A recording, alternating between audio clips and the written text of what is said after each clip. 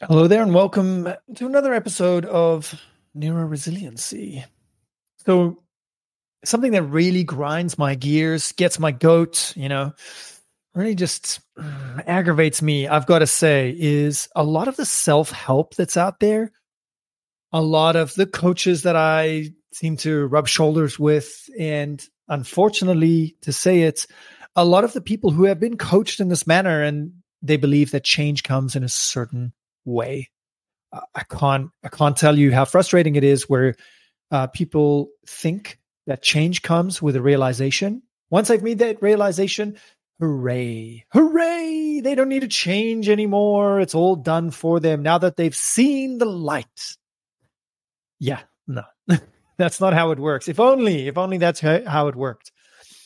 And a lot of this comes back to just being a little bit more skeptical, learning how to train your skepticism.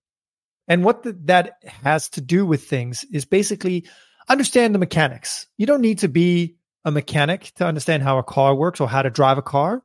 And you don't need to be a rocket scientist to understand the basics of how propulsion works or anything like that. The more you understand, the more dangerous you become. It's that simple. You become harder to kill. You become much more useful. The more that you actually know about whatever the thing is. So when it comes to personal development, let's say, there are multiple areas that we can talk about. We can talk about physical development. We can talk about intellectual development, emotional development. Yes, it's all of that. What I keep running into, unfortunately, I live down the road from Austin, Texas, which is also called the California of Texas, because there are so many woo-woo practitioners. You won't believe it. It's like I've got a friend of mine came here down for a wedding. And, at the wedding, he met like 3 women's like sex practitioner coaches, 2 breathwork coaches, and then like a mindset coach. Like, what the actual F is going on where, you throw a stone in Austin and you're going to hit like a couple of coaches. And that's not even talking about like the qualifications of these coaches. We can talk about people who are like business sales coaches, and they're terrible. They're absolutely terrible. They're not using like really good foundational things. They're basically using horrible techniques to push on people. And most of the time, it's a sucker's game. You get suckered into paying because you want them to help you solve their problems, but they're just all about the money. Anyway, yes, it is a thorn in my side. I do see it as a problem. I am obsessed with wanting competent people to be out there. So let's go through it. Let's help you out with a little bit more skepticism so that you can navigate that a little bit better, a little bit easier. All right. I'm going to play a clip now. So if you're listening to this on the podcast, it's just a guy improving over time, skipping.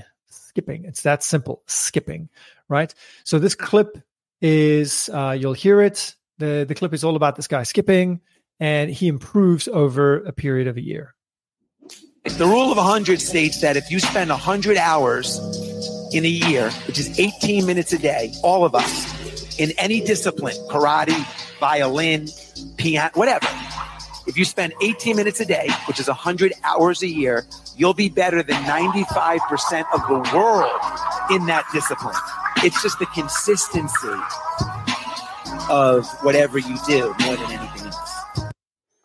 So straight away, let's train the skepticism. So how exactly would this person know that you're going to be better than 95% of the world? Have they gone out there and tested 95% of the world in everything? Well, the answer is no, but we get the gist of it. The gist. What's the gist? Well, the gist is put some time in, be consistent, and you're going to start to learn the pathways, the patterns, the things that matter, the things that don't matter. Sure. A lot of it is still going to be like throwing, poop at a wall and seeing how much sticks. It's a very inefficient process to just do the thing. However, it's a lot better than not doing the thing. You're going to learn a lot more. And depending on how you learn, you can actually cut off a lot of the time on that. So like 18 minutes a day. But let's now take the concept of 10,000 hours. Let's take the concept of mentorship or coaching, right? And have someone who has regularly taken people through the process of mastery of something from introduction to mastery. And they're going to be able to shave so much time off it. It's phenomenal, right? But even if you don't, it's a very simple thing of recording yourself doing, and then look and review. So do and review. Those are my two suggestions for you. Do and review. Do it, review it. Do it, review it.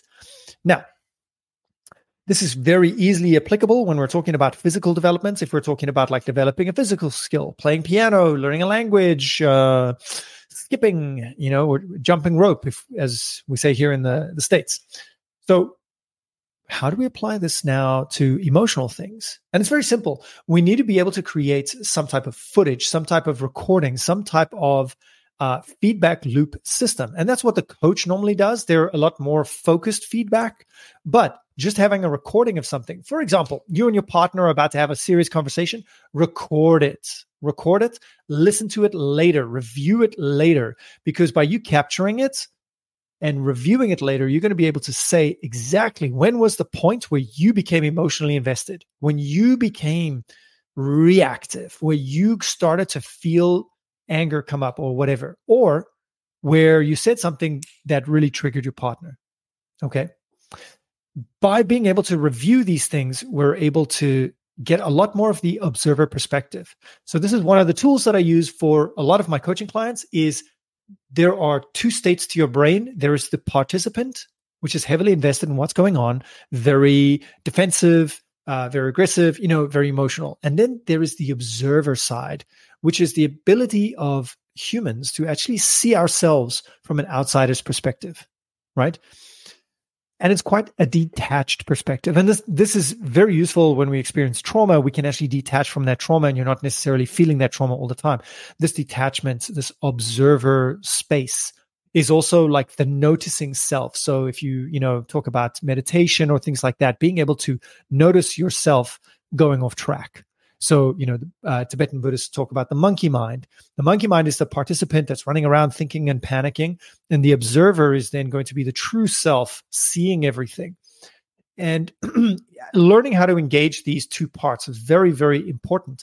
And practicing it is also important. So that's what I said earlier on, the realization that this is how the mechanics of it work. Okay. And then the secondary part, which is how do we practice it? And so it's a simple matter of time under tension, right? Time under tension. Time under tension is something that's used in bodybuilding or powerlifting, resistance training circles, where they talk about you need a certain amount of time under tension, which is underneath the weights. It doesn't matter about let's say doing 10 reps. You need a total time under tension of, let's say 60 seconds, which means each rep should be approximately 6 seconds. 10 reps, 6 seconds times 10, 60 seconds. So it's the same thing when you're doing personal development. We need a certain amount of time under tension. You need to put yourself in a certain amount of situations where you can actually practice doing this thing as well. So straight away, this approach, makes itself very clear that it's different from the other approaches that are out there when it comes to personal development, spiritual woo-woo kind of coaching. Because the concept is, do you realize what's going on? Do you have some kind of insight or perspective? Yes, we've got an awareness. Wonderful. We've got an awareness. Okay. After that awareness, this is also the way that I use it with my clients. We go for awareness first. Are you aware that this thing is happening? Yes or no? Okay, great. That's the realization that a lot of people work on. Great. Wonderful. Then stage two. Stage two is about acceptance. Now, if you're from the Tony Robbins kind of style of coaching as well, there's this idea of rejection. If this is a part of you, reject it, push it down. We don't want that. This is a part that we want. But if there's a part of you that is doing something ridiculous, that's a part of you that's doing it for a purpose. There was probably a purpose for it when you were younger. What was the reason? And that part of you is so well practiced, it's just coming out naturally as a natural instinct, right? So you have to practice not doing this thing. But the only way for you to do that is to accept that this is part of yourself. And it's okay, right? So this is one of the reasons why I don't necessarily agree with the approaches of like a lot of coaches that take that approach from the 80s of dissociate from the bad parts of yourself, like reject them. Like, no, not necessarily. Observe them, yes. Notice them, know that they're there, be aware of them, realize that they're there, great. And then afterwards, accept them. I love them. There's a part of you that wanted this to be true. There's a part of you that needed this to happen. There's a part of you that learned how to do this as a way of surviving. Okay. That's okay. It's completely natural. It's completely normal. That doesn't mean that we have to engage in that behavior, just that we don't reject it. We accept it. Right. And then stage 3 is about this idea of ownership. All right. This is in me. Now, what can I do with it? And that's when we start to go for choices, right? And we start to take action. And so that's where the second step comes in. So we've got insights. We need some type of execution, some type of action, some type of physical practice where we can practice doing the thing that we're trying to do. So if we're trying to become, let's say, more aware of triggering our partner or fighting with our partner or something like that, we need to notice in conversation which parts actually are when we get triggered or we start to get, let's say, aggressive or whatever it may be. And so a recording of that allows us to do that. Okay. Just like if there were a coach, they would want you to record, and so they can give you feedback. So you can also go to, some type of coach and ask them for feedback in that conversation. But likewise, you'd probably be able to coach yourself based on what you know to be true. So here's the piece around that. I want you to think about it like this. Most people in your working memory can hold 3 things that you need to try and balance. So let's say, for example, you're trying to do a particular dance move. Okay. So thing number 1 is where to put your feet. Thing number 2 is what are your arms doing in relation to your feet? And then thing number 3 is, let's say, the timing of it. You're not going to be able to balance more than 3 things until your brain has successfully done those 3 things, coordinated them together, and created enough automation so that your brain only processes it as one thing. Then you can go into more details. Then you can go more refined. So this is hilarious for me when I have a client coming to me and saying, oh, I've done a lot of work in personal development. And then, cool, we get into it. And, they're triggered, all the time. They're still behaving in very immature ways, in ways that they probably don't want to behave. So what the hell have you done? What work have you done? You've probably consumed a lot. Yes, you've probably had a lot of realizations. Wonderful. But how do we know that you've actually changed? How do we know? Well, just because I feel different doesn't mean I am different, right? Especially in the way that matters when it comes to personal development. Personal development, what is this? We want to feel better about our lives. Do you feel better about your life? Yes, while I'm developing or something like that. I don't feel good about my life anymore. I guess I better go to another seminar, another ayahuasca retreat, another blah, blah, blah, blah, blah. Come on. How are you developing any skill? Skills, not pills. Dependencies mean that you don't have the ability yourself. So we're talking about things like, I get asked my opinion all the time on things like ketamine therapy or something like that. All of these studies show that for a mind that is really stressed out and panicked and all of that, absolutely, we need it. So I consider these framings as a -1, a 0, and a +1. A -1 is a brain in trouble, a heart in trouble, a person in trouble. And they're under stress, they need space. Those types of interventions and help can help there. So, for example, if you look at a lot of the data or the studies on MDMA therapy, it's going to be with veterans, people suffering from PTSD, not your average bro at the gym who's trying to develop themselves, right? For personal development, if there's no problem, there is no intervention needed to help that person live, let's say, a functional life, then what are we doing?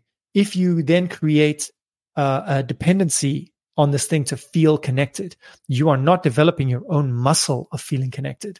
So again, skills, not pills. So if people are already functional and they're trying to develop themselves and they're using a pill, a dependency, they're getting used to, I need another Joe Dispenza workshop in order to feel connected with the world.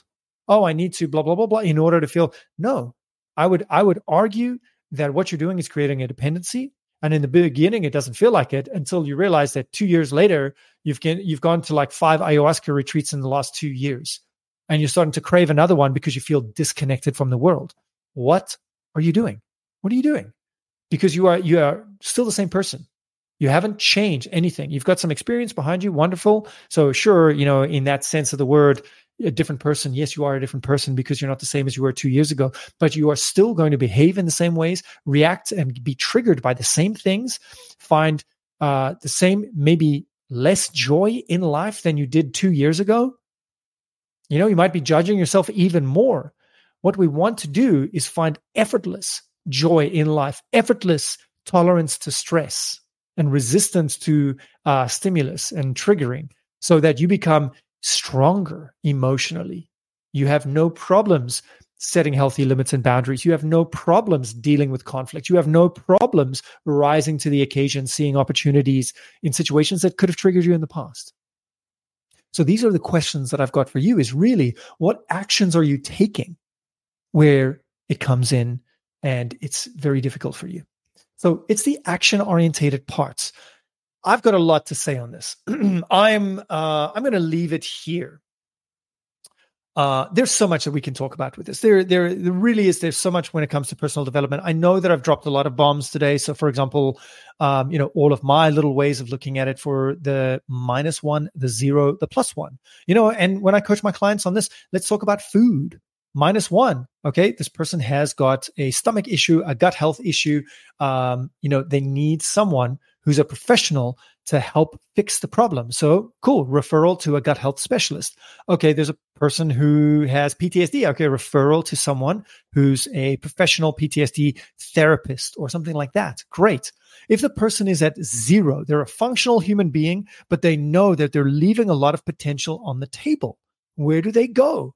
Because going to someone who helps people go from -1 to 0, those people are tuned into that. They're not tuned into how to go from 0 to +1. How do we get that, that spice out of life, really? How do we increase enjoyment, pleasure? How do we stop being triggered so much? So in the case of food, how do we go from, I have no food problems, to, okay, now I'm eating like the healthiest diet that's dialed in for me. I've done gut bacterial tests, poop tests, to analyze what's going on in my guts so that I can stabilize my gut even further. I have a certain awareness and knowledge over how to select the correct foods. What I mean by that is foods that are ultra processed, for example, usually have a lot of toxicants in them, versus, okay, I'm choosing whole foods that are actually very suitable for my health. I know how to manage my caloric intake according to my needs, whether it be lose weight, maintain weight, or gain weight, etc. So there's a lot of things that can take you from 0 to +1. So that's one of the frames I dropped, and it has so many applications. Now, the question is, what do we do with this? Well, if you're interested in the personal development thing, what I've done is I've actually created I call it a 20-day challenge. There are 20 lessons in it. It might take you more than 20 days to complete, but there's a lot in there about practicing this, about gaining a little bit more knowledge as well. So for the time being, who knows when I'll change this, I have made it free to enroll in it, as long as with the enrollment, you're happy giving me a testimonial, giving me feedback as well, and putting your name next to what you thought about the 20-day challenge, let's say. So you're welcome to enroll for free. It is my pride and joy. I love it very much. And if you feel that there's a lot of value in there, consider letting me know what your experience was, how you would improve it, etc. Because eventually I'm going to be running ads to this. Eventually, I'd like to make this a much bigger thing. I'd like to grow the community, mainly because, like I talk about with skill practice, there is an element there of support, running support for this. What does support look like? It's going to be facilitated groups where we investigate things together. Why?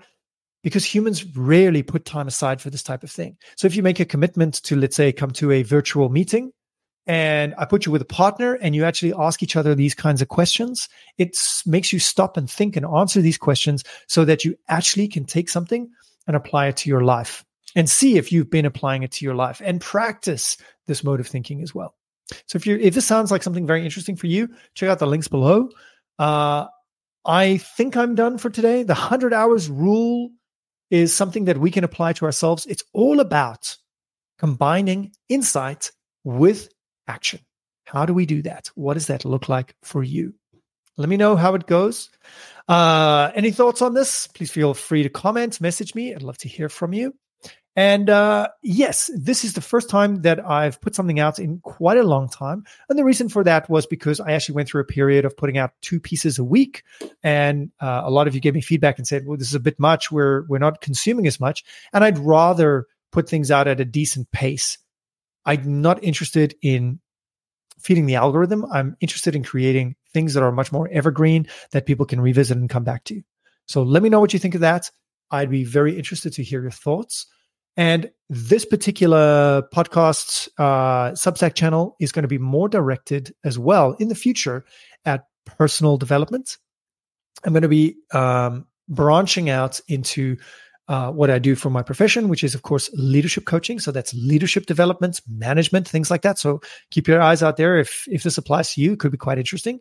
And part of the personal development and the leadership development, it all bleeds together as well into like self-management, managing relationships. So there usually is going to be a couples element as well. So, that's a potential further down the line as well, if you're interested. All right. That's it from me. I hope you have a wonderful day. Let me know where you're at. Let me know what's lighting up your life. And I can't wait to see you in the next one. Ciao for now.